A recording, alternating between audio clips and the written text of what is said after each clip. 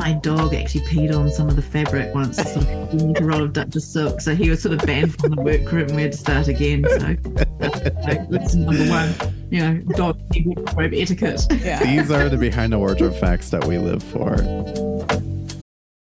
This episode is brought to you by Visit Williamsburg. In Williamsburg, Virginia, there's never too much of a good thing. Whether you're a foodie, a golfer, a history buff, a shopaholic, an outdoor enthusiast, or a thrill seeker, you'll find what you came for here and more. So ask yourself, what is it you want? Discover Williamsburg and plan your trip at visitwilliamsburg.com. When you need mealtime inspiration, it's worth shopping Kroger, where you'll find over 30,000 mouth-watering choices that excite your inner foodie. And no matter what tasty choice you make, you'll enjoy our everyday low prices, plus extra ways to save, like digital coupons worth over $600 each week. You can also save up to $1 off per gallon at the pump with fuel points. More savings and more inspiring flavors make shopping Kroger worth it every time. Kroger, fresh for everyone. Fuel restrictions apply.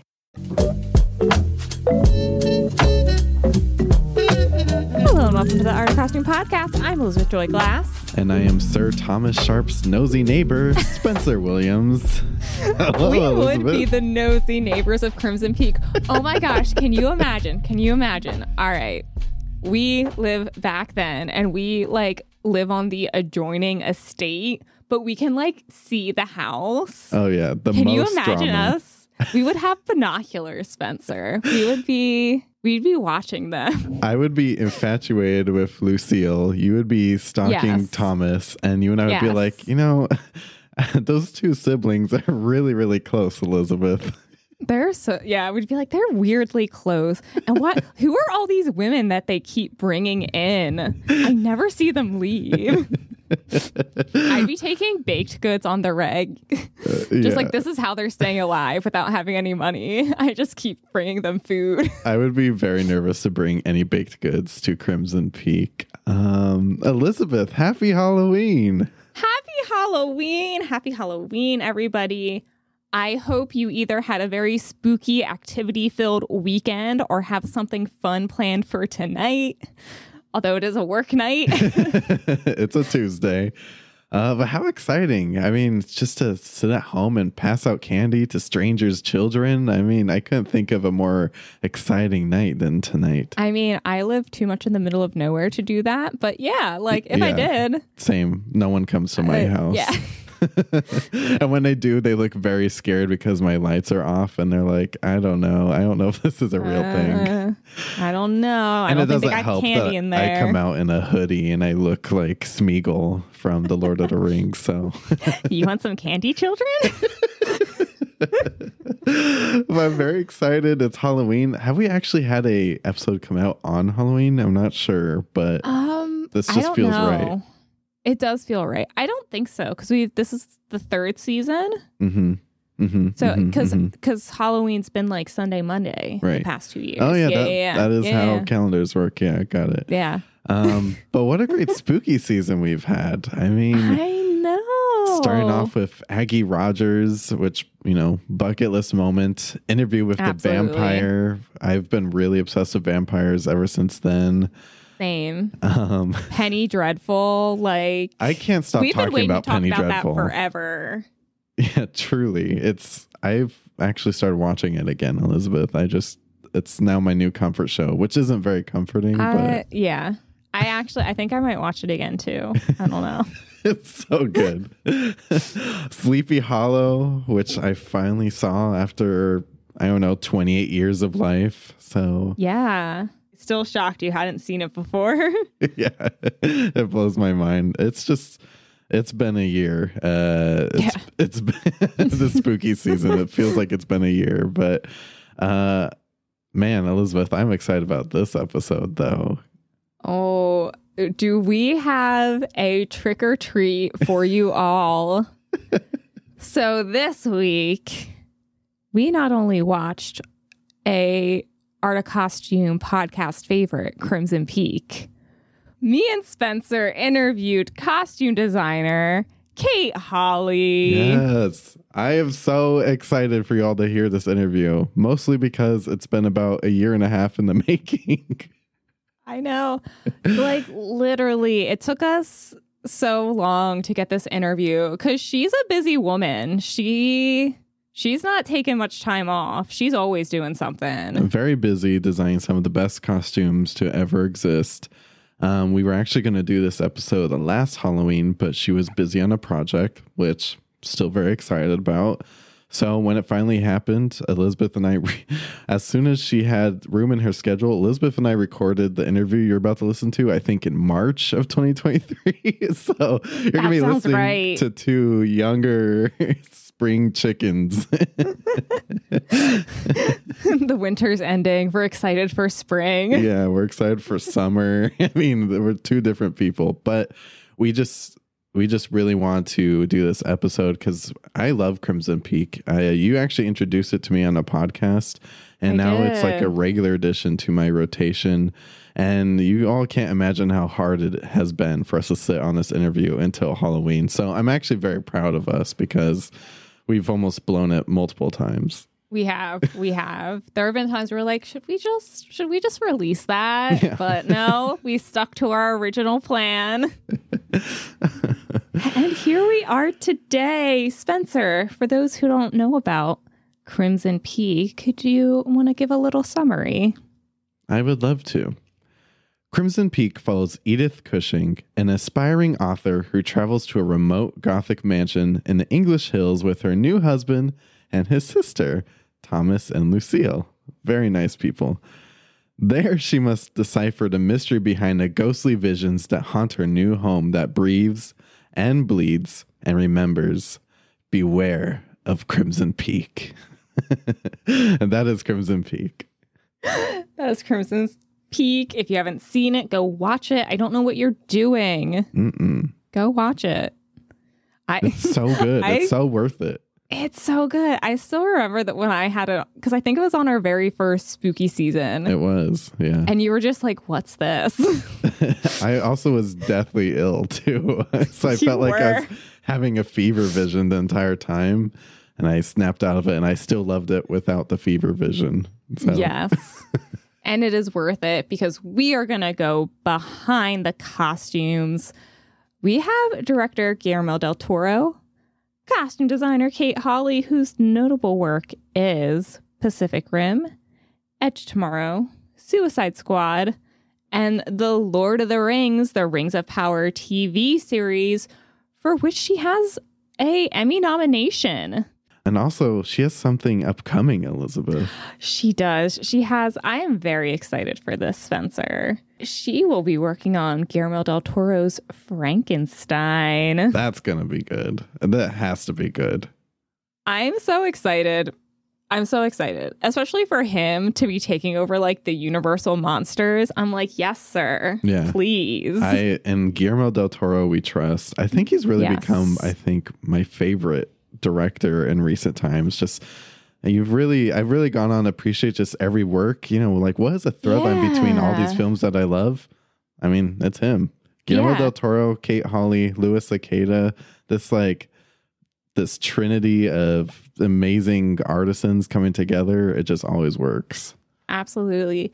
And I like that, like, you can always tell like something is directed by him, but I feel like unlike a lot of other directors who it's like there's a very clear like this is my style, he like changes it up. Mm-hmm. He like always goes with like what's best for the story. Oh yeah. Cuz it's like Pacific Rim and Crimson Peak, like you can like they're absolutely both Guillermo del Toro movies, but you're like, nah, these look different.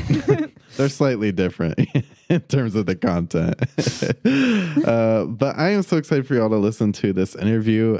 This is actually, the interview you're about to listen to was our first interview with Kate Hawley. But since then, I've really gotten to know Kate Hawley this past year. I interviewed her at the Costume Designers Guild when we talked about the Lord of the Rings, the Rings of Power. My very first in-person speaking conversation. So I was very nervous, but I just grew to love Kate Hawley, and I felt so comfortable with her, and she is hilarious and just such a wealth of knowledge too when it comes to costume. So you're all going to fall in love with her. And then I traveled to San Diego Comic-Con to also talk with Kate Hawley about the Lord of the Rings, Rings of Power once again. So we have kind of developed like this traveling clown show over the past year. So I'm excited for you all to get like a little sneak peek of what that show's been like. So we're very thankful to Kate Hawley for being on the podcast, and I'm excited for you all to listen to it. Yes, everybody enjoy our interview with Kate Hawley. And when it's done, make sure you stick around, because then we need to talk about what's happening next week. So don't go anywhere. Yes.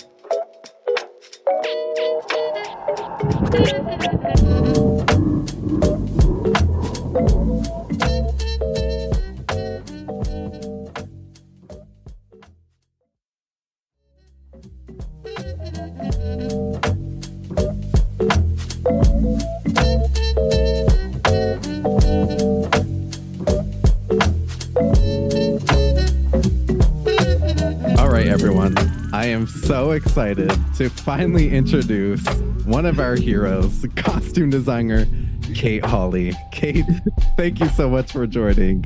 All right, you picked a good time to get me out of bed. It's so funny. Me and Kate were messaging, and I was like, hey, let's do this on Sunday. And as I start doing the math, I'm like, oh, no, wait, that's actually my Saturday. But, you know, it worked out. It worked well for me, so sorry about that. No, it's perfect for us too. I'm just bad with math. Anyways, we're so excited to talk about Crimson Peak. This is one of our favorite films. Actually, Elizabeth is the one who forced me to watch it a few years ago, yes. And now I can't stop talking about it. It's like the classic date night. I want to watch a romantic gothic movie. And the boy go, really? Yeah. He kept being like, really? You want to watch that for the podcast? And I was like, absolutely, one of my favorite movies of all time. So yes, we are going to watch it. Yeah. And when we did that episode, I was so sick. And I still was like, Elizabeth, we have to do this episode. Like, I don't care. I'll get out of bed. I'm wondering where that was going. Yeah. No, not. What does this mean with youth today? I am so sick. Is that another word, phrase or something? No, I mean, I was running like 101 fever. Yeah. He was just like, gotta talk about it. Some people would have absolutely chucked up during that. So yeah. Well, okay. I'm so excited to get into this, but let's kind of start with the bigger picture. You know, Crimson Peak is by far my favorite Guillermo del Toro film. I could think, yeah, it's definitely my favorite. It's haunting, disturbing, tragically beautiful. It's a masterpiece. So you've worked with Guillermo before. So what is your collaboration like with Guillermo del Toro? Well, I can say, I mean, I had a crush on him from years ago too. I was doing an opera and I was watching Pan's Labyrinth. It's my first experience of Guillermo, me too. And I just remember sitting there watching, going, oh, what a dream it would be to work with that director. And then shit happened. And it was amazing. But we'd had some experience together. I was with him when he was concepting the early stages of The Hobbit, when he was involved in the Hobbit movies.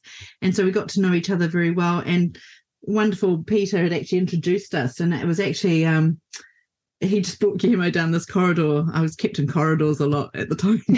But Pete in his wonderfully quiet, wonderful way, sort of tiptoed in with his bare feet, and so said, "Oh, I'm just bringing Guillermo in." And I'd never met Guillermo before, and actually I had all this working stuff on the boards that I was working on another project, and Guillermo went straight to my bookshelf, and he looked at my bookshelf and he said, we can work together. You know, I think my bookshelf had Goya, Joel Peter Witkin, a lot of really popular novels and photographic books on my shelf. But it was an understanding that there was a common language. And so we did, a bit of work together on The Hobbit, which was an amazing experience. And then he went on to do Pacific Rim, which was a very different sort of project. And I just got this phone call and he said, hey, do you want a bit of fun? Do you want to just come and play? And look, I think everyone who's worked with Guillermo would say when he says, come and have a play, say that does mean a lot of fun, and it was Yeah, like that means yes. yeah, totally means yes. And it's like he always says little things like it's just a period movie, or it's just about robots, and you know that it's never, there's a whole world that unfolds in the process of creating these things, and it is a joyous thing to work with him. I can truly say that, and he's the most benevolent dictator in a wonderful old-fashioned way. I love the hierarchy of it, but he's a genius, and I think he's an artist himself, and I think he treats his crew like artists as well. And I think in a world that's become more and more commercial, and we jump even higher, and it's quite a machine these days, it's wonderful to be working with someone like him who values that, and they're not many. So for sensitive people like myself, it's quite lovely to have that and be in a fold of wonderful collaborators and things. So that's how we got going. And Crimson Peak, you leave a project with Gemma and you say, I've got another project coming, and you hope that you'd be invited and that. And then he sort of said, I've got this, Victorian piece research, showed me some picture start research, and he says, just a little period Gothic film.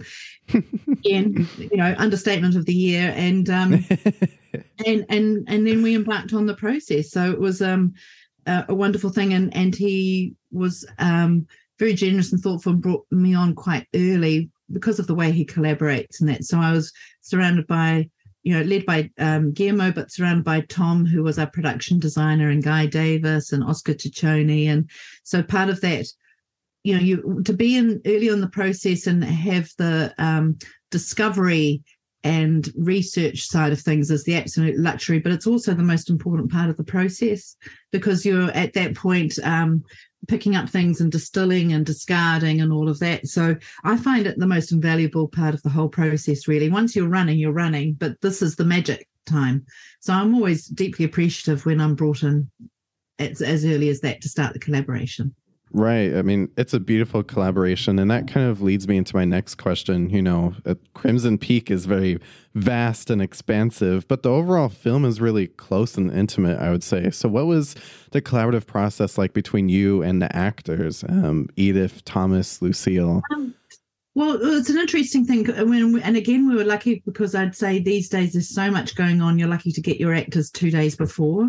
But our main cast, Tom, I think they'd all, Tom and Mia had been in, the wonderful Jim Jarmusch vampire. You have to forgive my age. I can't remember the name of it, but one of my favorite films. Anyway, they were in Toronto, all three of them, for the Toronto Festival. And, I start off always my process talking with Guillermo. He gives a sort of character Bible. This is how he sees characters. And then also it's my job to,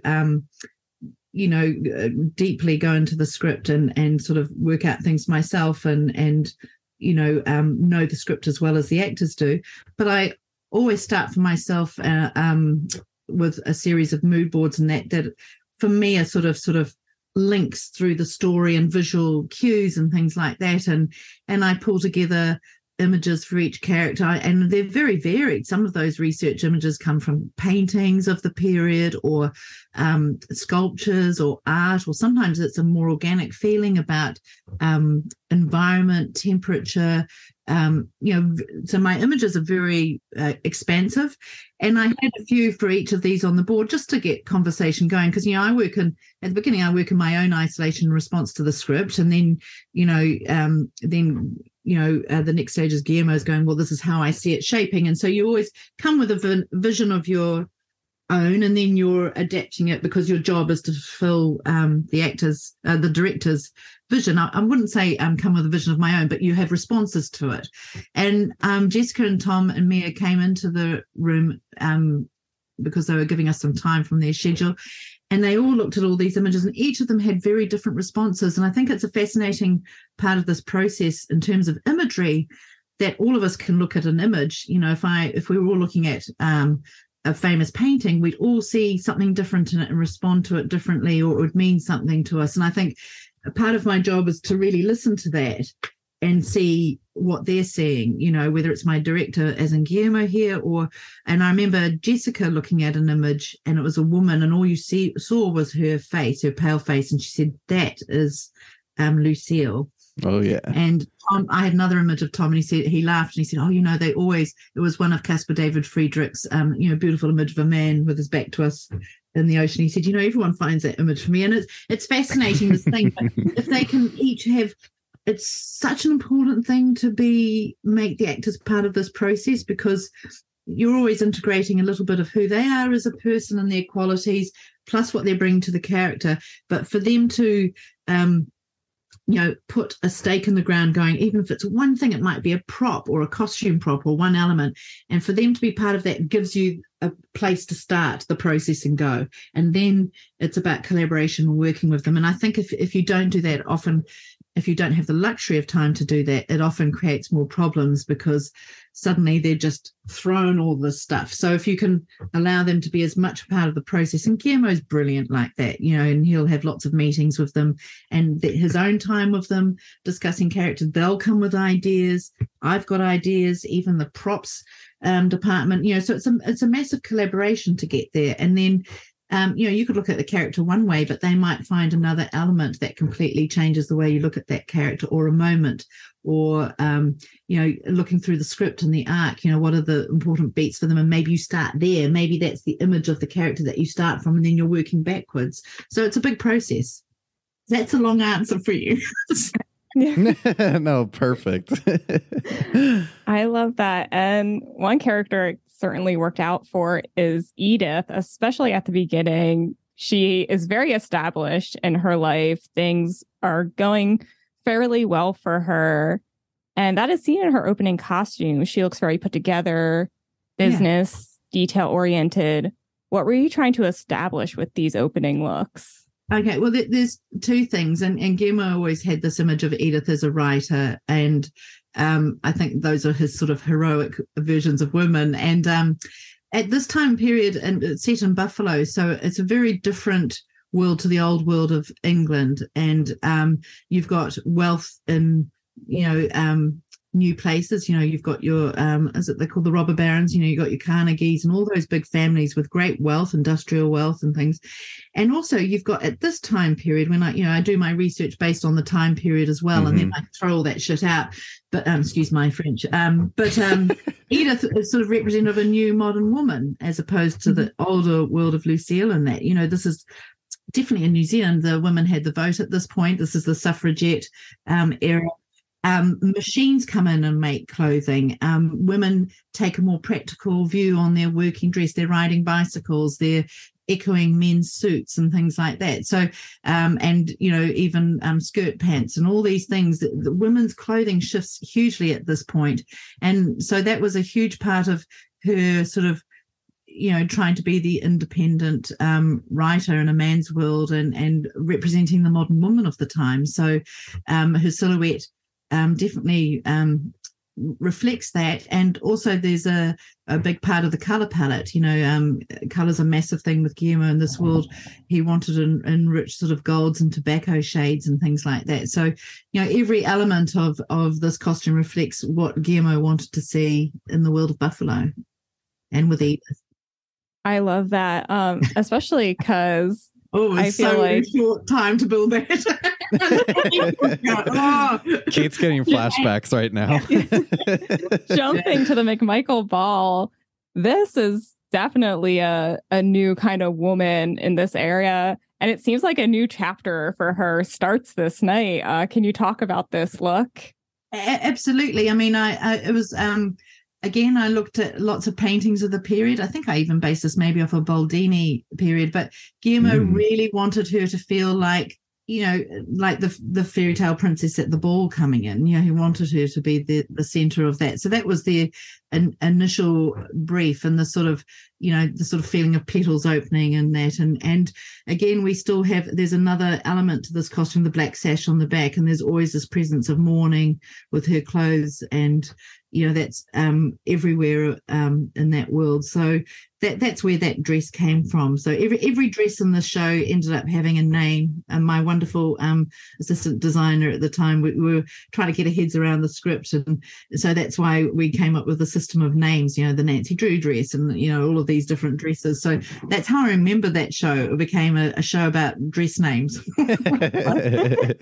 You said you had a short time to work on this one specifically. Do you remember how long that was?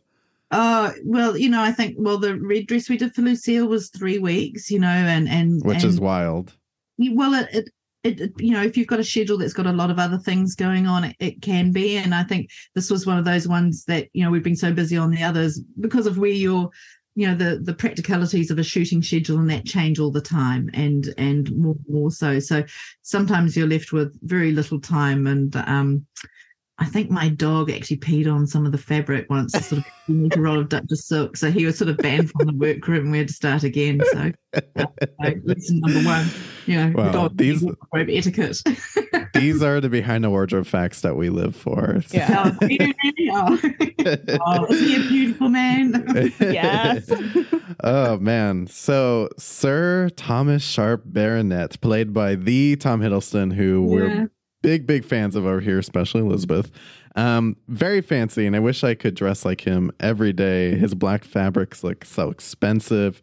He really knows how to put on the charm when we first meet him. So what are you trying to convey when we first meet him? I didn't have to do anything. When you first meet Tom Hiddleston, he does that. I remember him walking into the workroom and he was looking at, just the stuff that we'd gathered and that. And he looked at us all with his shining blue eyes, and he was young Thomas. He was this sort of, you just looked at him and went, wow, his whole energy and that was beautiful like that. But the whole thing of the Sharp siblings was that, we learn, this is no spoilers now, but we learn that they murdered parents.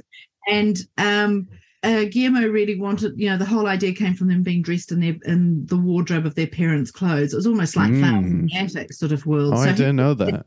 Yeah, represents a different era, his clothing as well as Lucille's, much more the 1880s, 1870s. But of course, being a Guillermo film, there's allowances made for period sort of thing, which doesn't always appeal to the purists in that way. But Guillermo's work's more dreamlike than that. So I tend to let go of certain aspects and use period stuff when it's always use that as a starting point, but the character takes over from that point. And he's sort of a young idealist man trying to escape the sort of world, in one way that, it's such an amazing thing with the siblings, that sort of absolute reliance on their trauma together and that, and then, trying to be, and he never quite fits in the other world. He wants to be part of this modern world as an inventor and that. So his sort of wardrobe changed along with Lucille's. He was very much a reflection of her in that way. And Guillermo wanted him to stand out in the world of Buffalo, both siblings, that in their world, their old antique sort of dream world, the cold world of Cumbria, they're much more a part of that environment and they're wearing the clothes of their parents.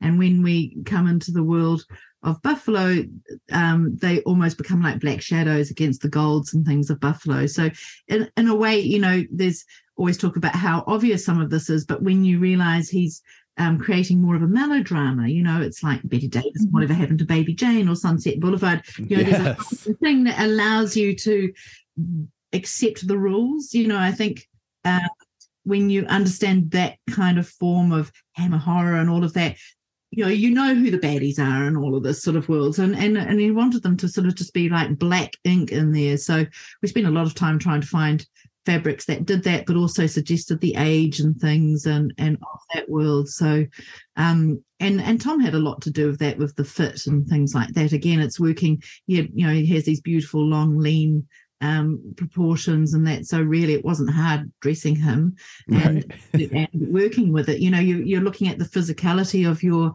actor, and again in discussion with them you're going, well, this is your physicality, and then what's your character's physicality? So sometimes you're working with it and sometimes you're choosing to work against it. So all these things are part of that dressing and proportion and things like that. Is a massive part of it. And Lovely Sands Films did all his shirts and that. And in contrast to Edith's Machine World, where all the suits and that was becoming under the industrial world, all their clothes were made by hand stitched and things. So it makes a difference to the feel of something, and the way the bodice sits and things like that. So all their clothes were handmade. Right. Wow, that's beautiful. Like such attention to detail. But also what you're saying they have is the luxury of only a few characters. right. But what you're saying is 43 minutes is like 3 people going mad in a horror house. And also you're saying Tom could show up to work in a paper bag and we still would have all loved him. Yeah. Totally. Yeah. We had a few paper bags around. But. Right. All right, Kate, everything has been leading up to this moment for me. I have been wanting to talk about this specific dress. Favorite. We all have different favorites. It's so funny. Yeah. He brings this dress up a lot. I talk about this dress to anyone who will listen. We are talking about Lucille's famous red gown. It's incredible. It's just, I love the details, the spine, the way it looks like blood on the floor, which I think you call it the blood splatter dress. What do you call this dress? The blood, the drop of blood. Drop of blood. This was going to be the black dress. Originally the rules were that she'd stay in the same dress, in the black dress that we see her in the picnic scene and do that.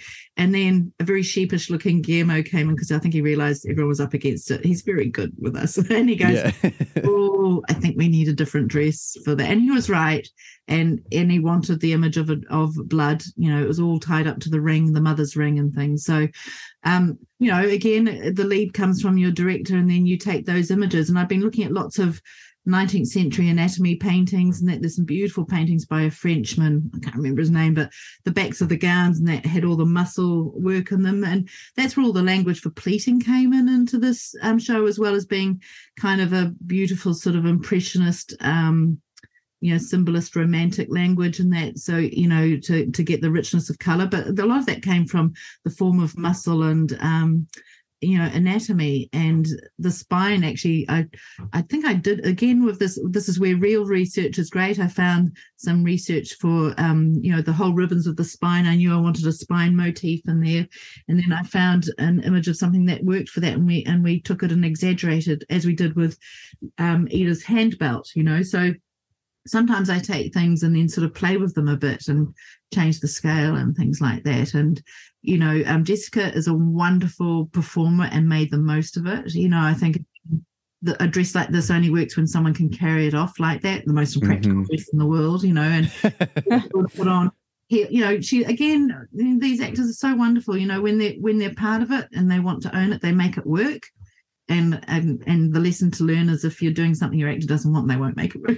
But these guys were so much a part of the process, and so that's where it came from. And I think the collars and things, I think I bought the garnets for this. I think it was one of those things where we were slowly running out of money. Garnets. But having those drops of blood and taking some of the reference from sort of the older Victorian, Elizabethan, each period echoes other periods.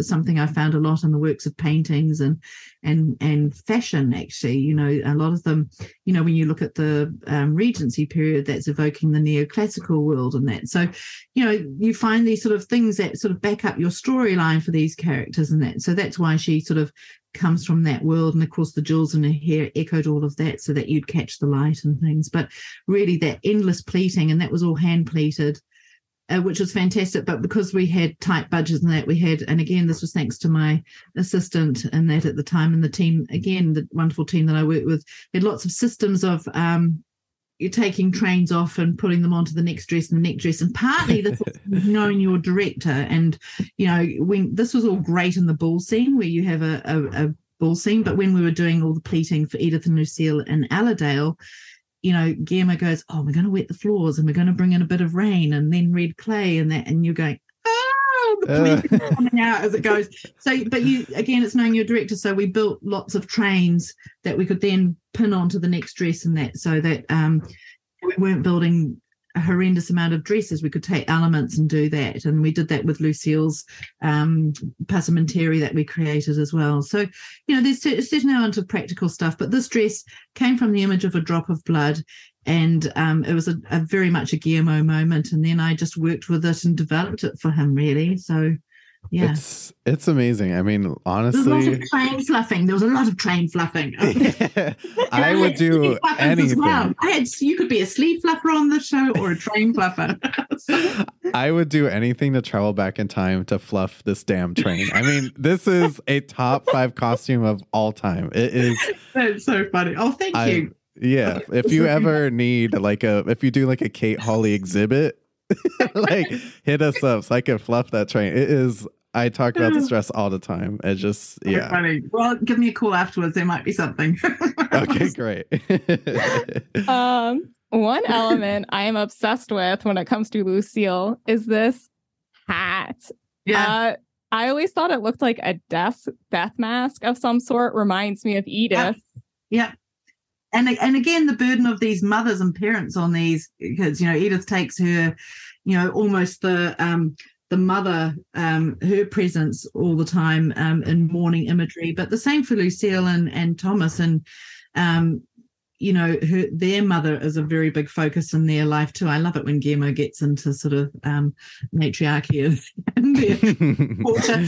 So no, that was it, and I was actually sort of playing with those. I love the symbolists and all that part of the world, as does Guillermo. So it's just finding different languages that changes the way you deal with costume and the shadow. And again, it's you're counting on the audience to be part of that game in that way, and understanding that again, these are sort of things that are sort of here. It's not a period fashion of the time, but I take the silhouette and I play within it. So absolutely the idea there.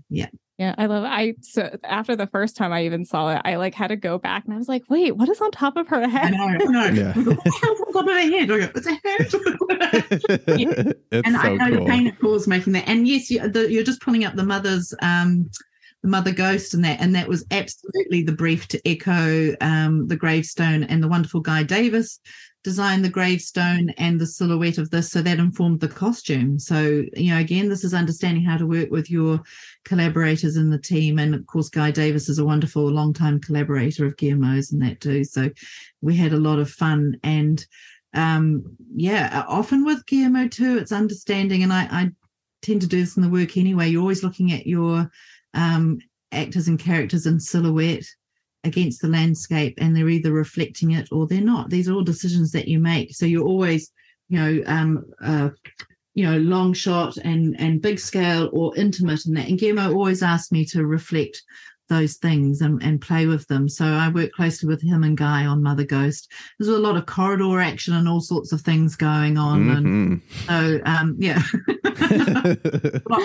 I think the thing is with all of this, and this is the joy of working with Guillermo and with a team that constantly talk to each other, because sometimes, the way things happen so fast now, you don't have time, and it's so tempting to just sit in your world going, shit, I've got to get all this shit done. And, to do that. But when you take the time to understand what other departments are doing, the set dressing department and set decoration, the props department, the special effects, the visual effects, and when you understand what every single department's doing here, and makeup importantly, then you're all collaborating and you can have this discussion. Guillermo would always we'd sit around a table and discuss color palette for hours and remove colors from the palette that he didn't want. And, and then it was the range within. And sometimes it's about letting another element of your team take center stage. Sometimes it's more important for that element to take the foreground and for you to actually step back. And so there's that learning to give and take. It's not always,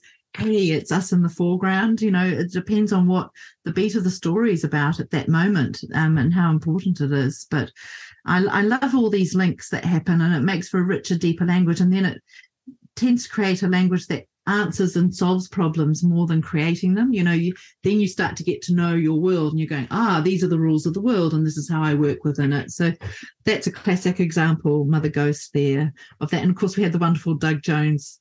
Oh yeah. We're big Doug Jones fans over here. Oh, and it's lovely seeing him as sort of panto dame.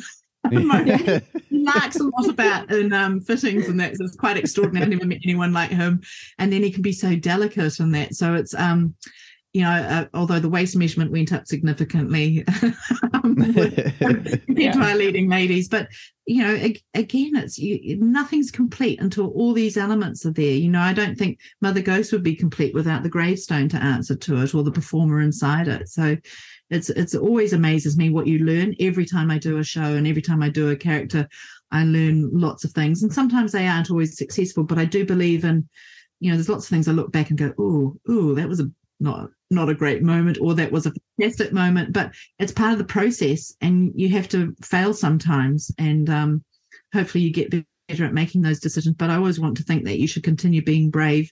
And I think it's interesting in this world that we're in now, that certain language and that becomes, but we only see it this way. Look at Shakespeare and the number of productions that you see of, Hamlet or anything. There are a million ways to do something, and none of it's wrong, and some are better than others. And I think that's our job as artists and designers to do that. So Kate, when Edith arrives at Crimson Peak, I actually find the scene to be quite hilarious because that's a papillon dog there, don't you? Like named after the butterfly.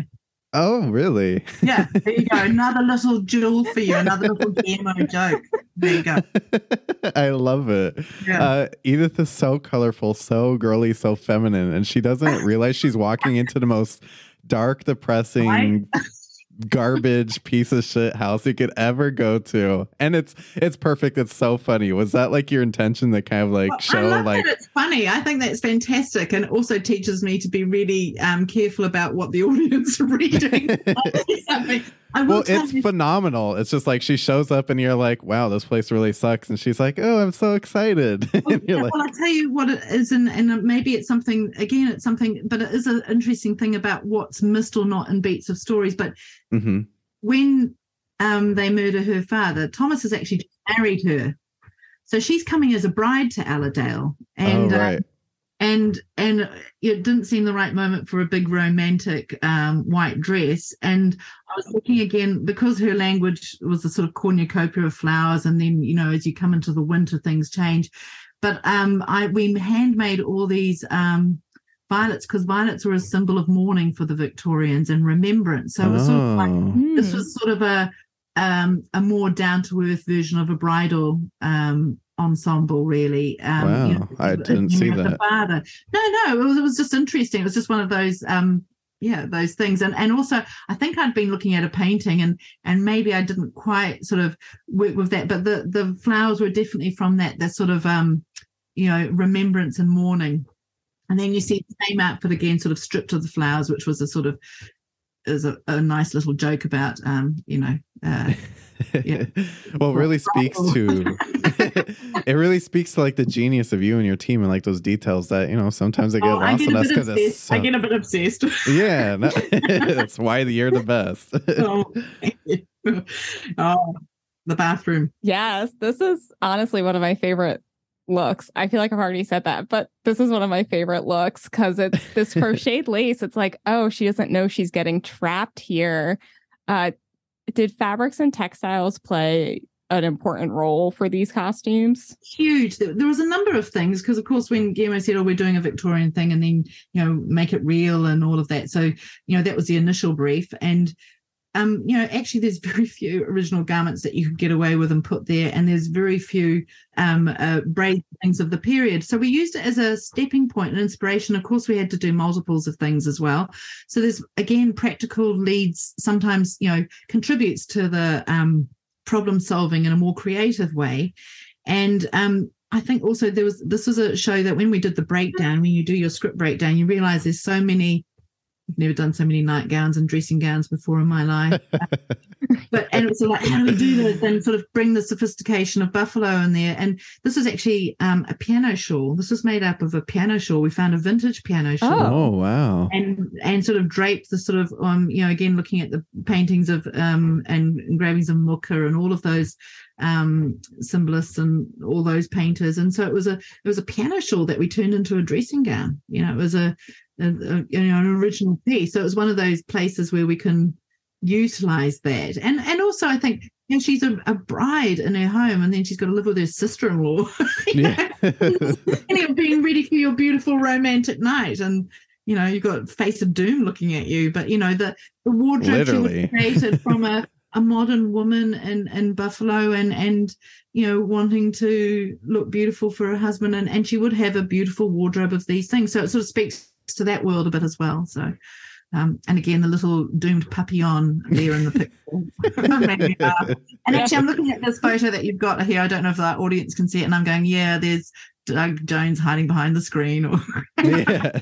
No, the audience will see the pictures eventually once we edit it. But I think when I work with it's a very painterly approach to things, and it's sort of, it is very much trying to create a painting, and you have to have many brushes in your in your kit and things. And a lot of things that we had started off with, we also over dyed and reprinted over and added depth of color and that. And I think one of the challenges when you're also dealing with, this is sort of slightly going off subject, but it's one of my it's an ongoing process of frustration and excitement. But the digital process of filmmaking now, as opposed to film, does cause some challenges for wardrobe and things like that, and the way it flattens things out or highlights every single detail. So you're reliant on, Dan Lauschten, the wonderful Dan, Guillermo's DOP.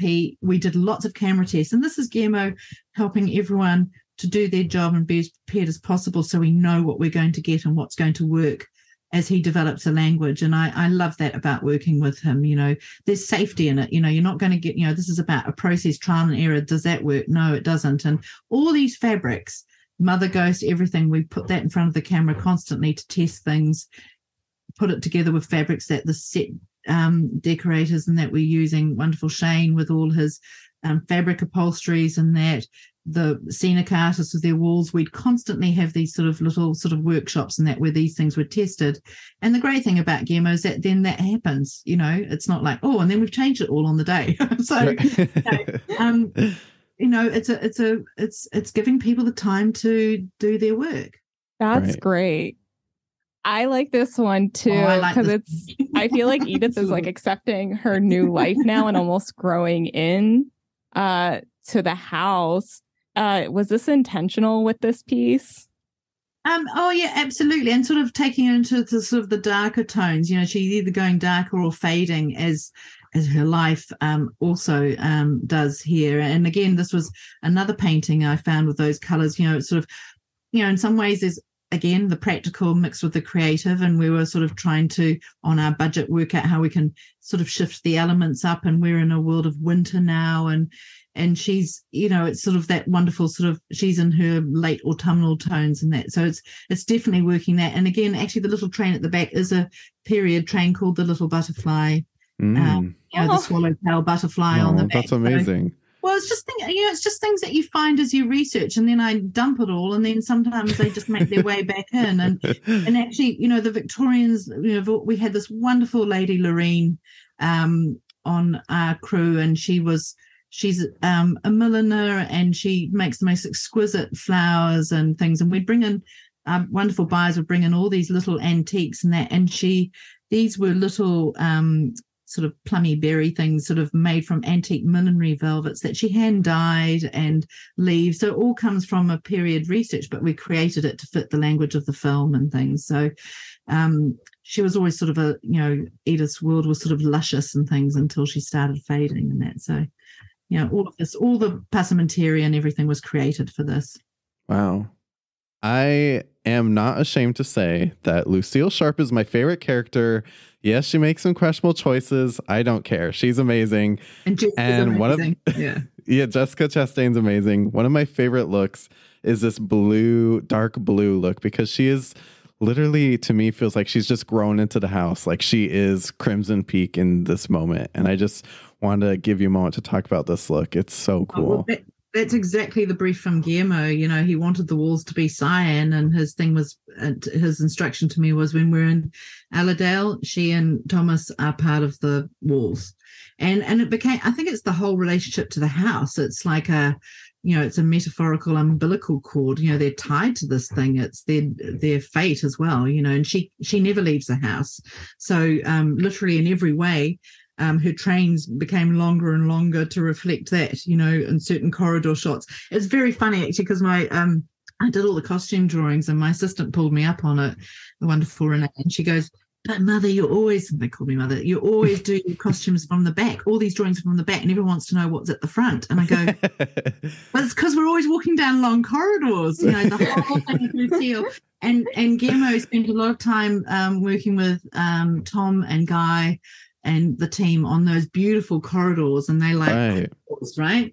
And the whole so that imagery became part of it. And there was a beautiful line in the script describing the exterior of the house clad in a withered vine, and it also reflects the barrenness of Lucille, not having children and all of that. So it became a metaphor for all these things. So we found one tiny leaf that had come from some antique piece of trim that we'd found somewhere, and we used that vine language that was part of the house, that was wrapping the house, as a motif for her dress. So we spent, I think they're oak leaves, so we spent quite a while working out how to do this with a piece of cording. And then when we knew what we were doing, we got all the girls into wonderful team, and they were women. So a team of 8 spent 3 weeks making all these oak leaves and that, and then the acorns are American acorns, and Jessica loved it because it sort of felt like claws, and that was reflecting the architecture of the corridors at the time, and it was a spine down her back, and so that with the train and everything helped her sort of feel part of it. And Jessica, I think, is actually wearing 8-inch heels at this point. Wow. I always a lot of actors, it's all illusion as well, and sort of trying to create the height. And of course, Tom's very tall, so trying to make both siblings sort of feel equal in that way. But I loved working on this, and it was sort of because of everything it meant, really. And again, sort of, we again with that wonderful element of Guillermo wetting down floors using water, clay and mud. We had to utilize these things, and I think we did multiple versions of this dress to sort of answer to the moment. It's like he plays a lot with scale and illusion, and with both these female characters, Guillermo would play with again working with the props and set dressing team. Furniture was scaled up or made small, and we had to do the same with clothes. And there's a lot of playing with that, and there was some things quite subtle and you wouldn't notice, but we were part of that process and creating that illusion with Guillermo. Right. It's just so beautiful, the decay of it. And I think the coolest thing I've ever heard a designer say is designing from the back because of the corridors. I mean, that's going to stick with me for a while, because you're right. Yeah. This is a corridor heavy film, and that's why it's so cool. Wait till you have, your cutter going, and what's on the front? It's like, who cares? One of the most corridor heavy scenes, I guess, is the chase scene at the end with this fabulous nightgown. Can you talk a little bit about its role in the film? Absolutely. Again, the lead comes from a director. He talked about the house that breathes. This house breathes. And for me, it felt really important to have fabric that responded to movement. When you understand the language of the film that he was making, it's quite melodramatic and touches on a lot of those sort of there's lots of corridors, lots of staircases. So movement was a big part of it. Then there was the big motifs of Lucille being the moth and Edith being the butterfly. So those were big motifs that affected the color palettes of what they wore, the detail and decoration. I don't like to use the word decoration, but the detail. I don't like trim. I'm notorious for not liking trim, so I don't use that word. But it was essentially, so that becomes part of the language and the color palette. And when you look at a lot of Guillermo films, he actually loves ombre and that world. And I think it's the relationship to environment again, that this house of blood and clay is seeping up through everything and through the floorboards. You can't wash away the stain of the sins and all of that. So, all of these things have to be thought about. And with this nightgown, there's scenes with the wonderful poisoning cup of tea and the chair as Edith becomes sicker and sicker with the poison. And, his brief to me was, we want to make her feel smaller and smaller. So I had to make the sleeves bigger. I think I did a whole exercise at the beginning of this film with the silhouettes of both women sort of going, well, how big is a big sleeve? And the period everyone goes, oh, this it's gigantic sleeves. Well, the period actually had gigantic sleeves. And a beautiful Christine from Sands Films had an original garment from Worth. And, when you looked at those, they weren't just sort of gathered in. There were some of those sleeves, just even the top half, and what we look at as a classic leg of mutton sleeve, had 3.5 meters of fabric in it. And, so there's all of the actual, again, the reality of something can be really a creative answer to stuff. And so I wanted her to feel fragile and more transparent. So she's almost like a sort of a gossamer, cocoon kind of world, and very vulnerable in that. So she sort of fades and becomes sort of, more X-ray like and things. So it was a lot of work within that, and we had to make many of these 90s. It's almost like she's becoming a ghost, like in her own right. Like she's like transitioning into like that wraith, not to use a Lord of the Rings term, but she's like kind of transitioning. Absolutely. And I think that's a wonderful thing about Gothic literature and filmmaking, that there's those languages that you can use and keep looking at and reinventing and things. So yeah, it was great working on that. They had to do a lot of work that 90. And the other fabulous gown in this scene is Lucille's with that like little robe over it. Just sets it perfectly for me. What was your idea behind this one? Well, again, it was first of all, how do we make these endless 90s and light gowns have meaning and, support the characters and what Guillermo wanted to do. But he and Jessica felt that she really needed to be free at this point. When all the cards are on the table and the discoveries are made about the relationship of the Sharp siblings and the incest and all of that, there was a sort of, she wanted to be free, and just, it's almost like years of everything came out, and she said, I just want to be flying around, and also there's a sort of still a sensuality about it and that, and so we used the finest, that whole scene when she's chasing Edith and running down endless staircases in those heels. We chose really? Jessica's amazing. Wow, that's crazy. Health and safety, maybe not. And she goes, I'm wearing them and I'll make them work. And she did. And she was hats off to her. And but to make the moment work for the action, this is where it almost becomes a stunt thing. It wasn't about a 90s and cotton or linen or anything. Or so it was. We chose I think we chose almost like the finest habitat, because we wanted to be able to exaggerate every single moment and set a exaggerate all of those things. So it became about that, really.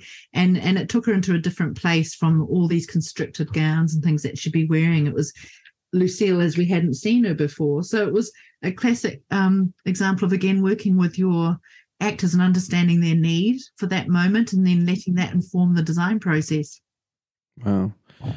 So Kate, I am a huge nerd on like the costume breakdown process. I mean, I love when things get messy, dirty, and they say beware Crimson Peak for a reason, because there is blood, there is clay, there is dirt, this is snow. Kate, take us back. This must have been an absolute nightmare, but also like the perfect nightmare to work on. I think I've got a photo of 3 crates of shoes coming from Pompeii of silk-covered yellow boots for Edith, because we were all happy chipping along. And the yellow dress was what we called the Nancy Drew dress, because she was always snooping down corridors. And and then Guillermo said, no, I'm going to have clay and mud, and I want the ombre of clay coming up the dress. And then you go, oh my God, so don't want to compromise on the materiality and that, but we have to be clever because there's not an endless budget or time and things like that. But shoes are a big thing. Again, understanding your director. When we read the script, I think in the opening scene, in contrast this breakdown to the scene we first see Edith and Buffalo walking along the boardwalk, I think the one of the paragraphs in the script breakdown is, we see feet, boots walking along the duck boards, and so you go, okay, that's where his camera is going to be. That's where my time needs to go, into the petticoat and the boots and things. So, and I love boots. It's hard to always justify them. I've worked with producers who go, and we're not spending money on boots, and I go, well, it depends what the camera's going to land, or you say you swap out boots and maybe they're wearing gum boots underneath a pair of dress, and you don't know that until the camera changes and we're on, so again, it's a practical thing. But I think breakdown's just a part of Guillermo's language, and it's not breakdown. It's part of the metaphorical world that he's in, and that. So you treat breakdown in a not fanciful, but it's a more painterly way. So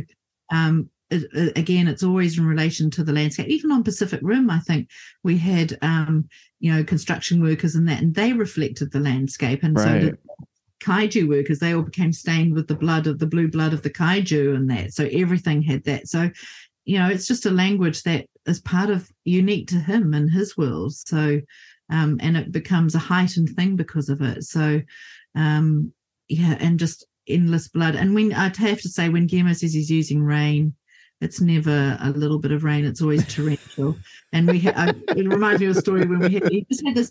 What I love about him is that you can be doing something fairly kind of standard like Pacific Rim, and then he'll have a scene with nuns. He loves nuns. I love all of this nuns in every show. But he had torrential rain going, so all the hoods and things, and we had these giant hoods that the nuns wore, but they couldn't be done in linen. We had to make them out of a sort of formed plastic, because literally the water was so torrential, it acted like guttering on drains of roofs, and all this water would tip out of the poor ladies. Yeah. So again, it's this amazing balance all the time between practical and creative with him, and I think they help solve problems and lead you a certain way. So it's just a big part of his language, and I love that. I love that the world is always stained in its materiality, and that I think it makes it very organic. It's a very organic way to work, and I love that part of the process with Guillermo. Right. Guillermo's a go big or go home type of director, it sounds like. Yeah, absolutely. Absolutely. Yeah. So for our final question, in the end, our favorite brother and sister couple meet their demise and they reappear as ghosts. And I feel like most people, when they look at this, they're like, oh, the CGI. But I could tell that there's a real costume underneath there. Yeah, it was all handmade. It was all made specifically for that. Yeah. Wow. It's beautiful. It kind of take us back. It's just looking at the colors and the white, especially on Thomas. It's really intricate. Yeah, and it was sort of about the clay and all of those things, sort of weeping the clay of Allerdale, and that, he's a wonderful, tragic, romantic hero and that. So, and we'd spend ages testing how much is too much. Guillermo would always be part of that process. But it was really just, again, about the environment and him being trapped there forever in that way, and his sacrifice. So it was sort of, and again, the painterly language. I think you find that in the Devil's Backbone and things. There's little motifs that are very Guillermo that come through, but we had to work again with hair and makeup, and this only works because the hair is now white instead of dark, and because of the makeup test took us to this palette. So everyone has to be part of that collaboration, absolutely. Right. Oh. And the same with Lucille. Becoming a ghost with black, and I can't. It was a long time ago. I was trying to remember, but.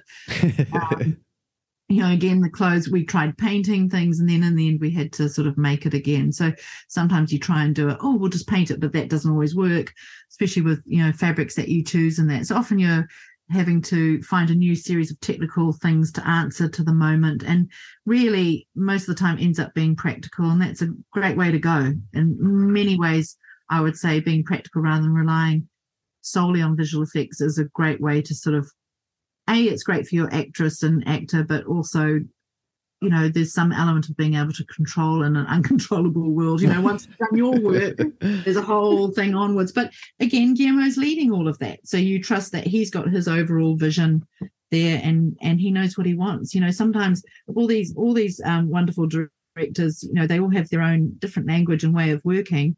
And actually, my crew say this to me: if only we had a microchip that we could just download what's in your head. And I say that about my directors and that, but you have to learn to trust them, because everyone's got a different way and process, and it's not always, it's not always a direct, I want this or do that. It's a discovery in that. So you've got to trust that it's instinct, and somewhere along the line, if you test it enough, you'll get there. So you learn a lot on every project.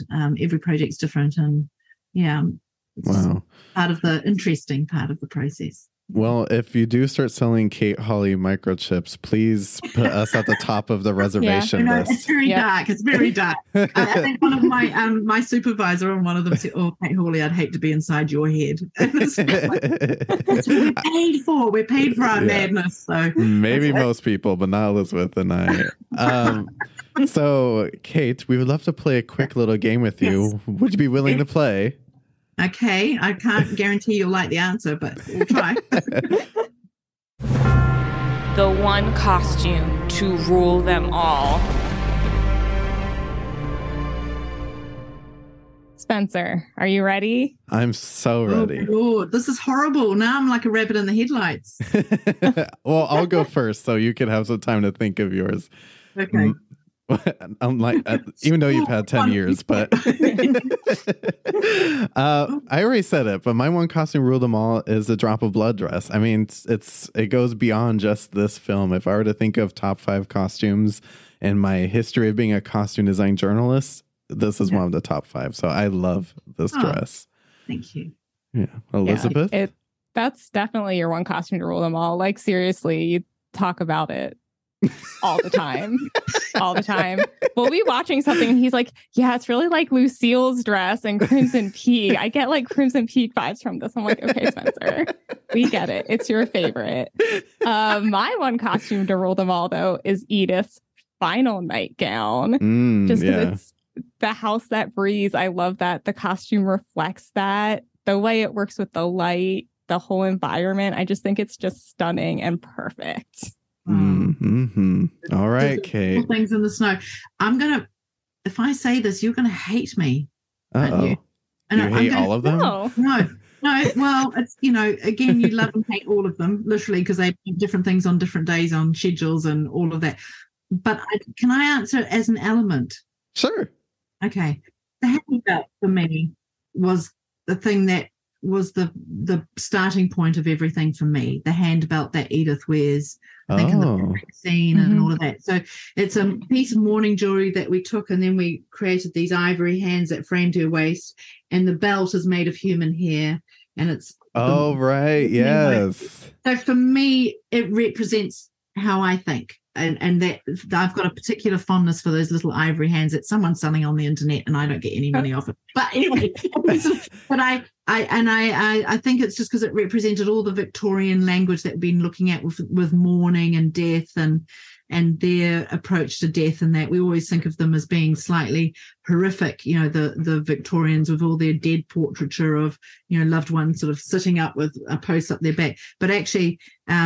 It was their way to cherish a loved one, and we didn't have camera. The cameras weren't accessible like they are now, and all of that. So I think the hand belt is my favorite element. I find it so hilarious that you thought that we thought that would be a bad answer. the hand belt made of human hair. Yeah, that's a brilliant answer. Yes, I'm probably not satisfying. So now you have to find a photo of that. Oh, we'll find it. Yeah, we'll find it for sure. We have some time. Well, Kate, this has been brilliant. We've been looking forward to this for such a long time, and I'm so excited. This was great. And honestly, Crimson Peak is one of the greatest costume design films ever. We've been saying that for a while, and it's an honor to have you here. Go, why didn't we fix that? Yeah. But I have to say, Mike, again, you are, we all benefit from the crew and people that we work with around us. So that's all part of it. And it was a very special alchemy. It was a very special project, and I'll always be grateful for it. It was a wonderful piece to work on. And it was funny when it came out, but I love that it's found its own following and understanding. And, we're all very fond of it. And dear Tom, who passed away, our production designer, it was a magical time. Wow. Yeah. I mean, it really means a lot to a lot of people, this film. And, as the years go by, I think people are starting to discover it more. And, this has been a real treat. Thank you so much, Kate. Yes, this is brilliant. Thank you. Absolutely. All right. Lovely to speak to you both, and lovely to meet you properly. Really lovely.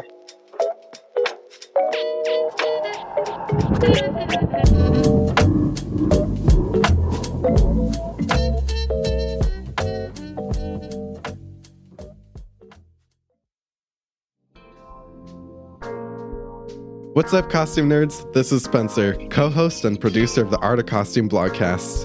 I love the simple things in life: free parking, air conditioning, and a nice comfortable hoodie. If you feel the same way, then I'm here to let you know that if you wanted to support our show, you can head over to theartofcostume.com/podstore. There you can buy awesome blogcast merch through TeePublic, such as t-shirts, hoodies, coffee mugs, and stickers. We even have a baby onesie for all those baby costume designers out there. To get your merch, head over to theartofcostume.com/podstore. Thank you for all your support.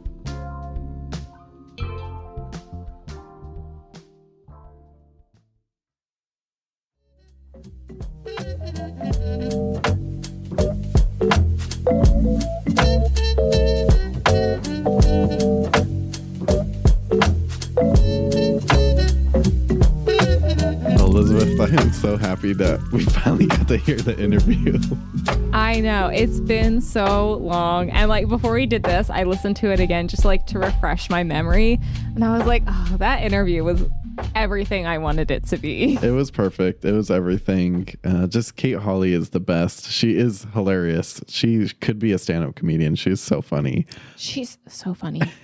And just all the insight she gave us into all the costumes. I love talking about the breakdown of them. You know, I was excited to talk about the drop of blood dress. Yeah. That blue dress that feels like it's growing into the house. It's just... I finally got my suspicions about the hat confirmed. Yes, finally. I was so glad for that moment. I felt like, you know, we finally revealed the mystery ink villain in Scooby-Doo. Yes. We pulled the mask off. So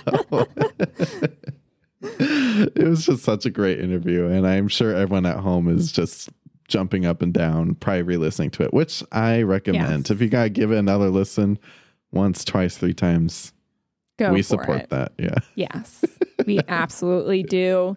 And tell us what your one costume to rule them all is, or your one element, your one piece to rule them all, as Kate Hawley chose.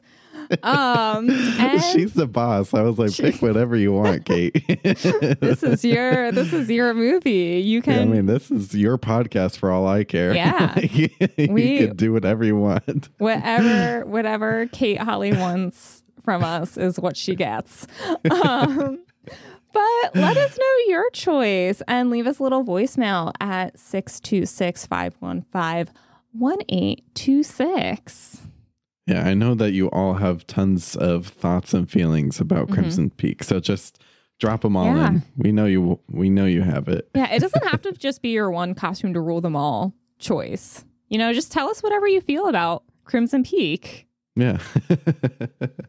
With that, Elizabeth, that is the end of our official spooky season. Yes. It's the time of the year that we look forward to every year, and I can't believe it's over already. I know. I'm a little sad, but we are going into next month with some spooky vibes. Spencer, what are we watching next week? Yeah, we can't really quit the spooky too much. So we're kind of doing like a soft spooky that help us transition back into regular life, I would say. And we're sticking with spooky, scary homes. Maybe that's our theme. Yeah. So next week, we are watching Disney's The Haunted Mansion, the new film, which you could currently watch on Disney Plus. Yes. I'm so excited. I love this movie. Me too. I was shocked. I didn't think I was going to like it this much.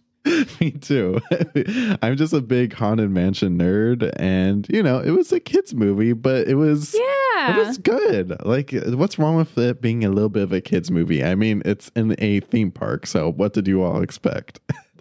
Plus, it's in New Orleans, which you and I both love. I just love New Orleans. We went on a trip. I know I brought up on a podcast multiple times. We might go on another trip. Honestly, just to get back into our spooky New Orleans vibes.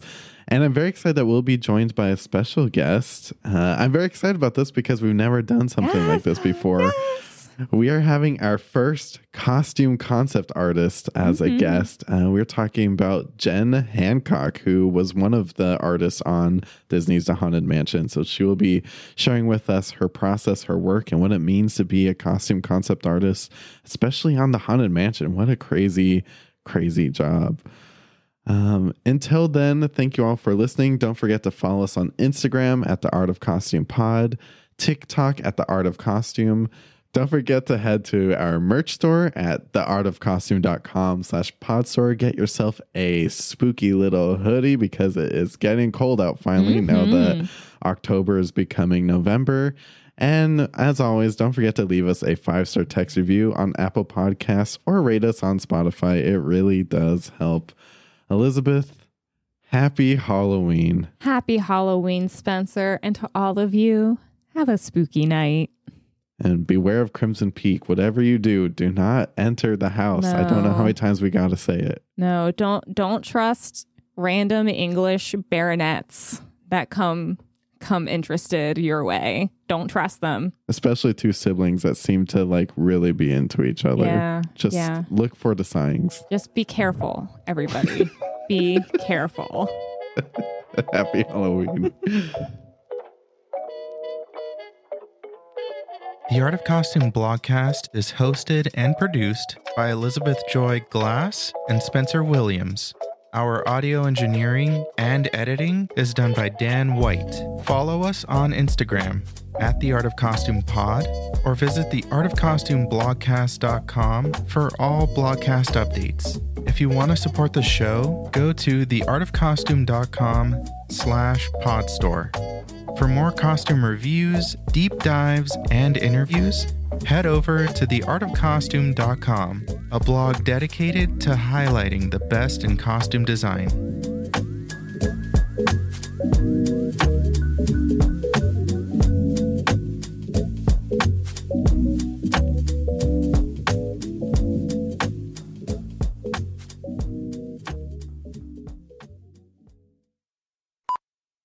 We not only watched a Art of Costume podcast favorite, Crimson Peak, me and Spencer interviewed costume designer Kate Hawley. You said my name wrong. What did I say? You called me like Spender or something. Did I? Yeah. You want to give that another go? Sure. Sorry.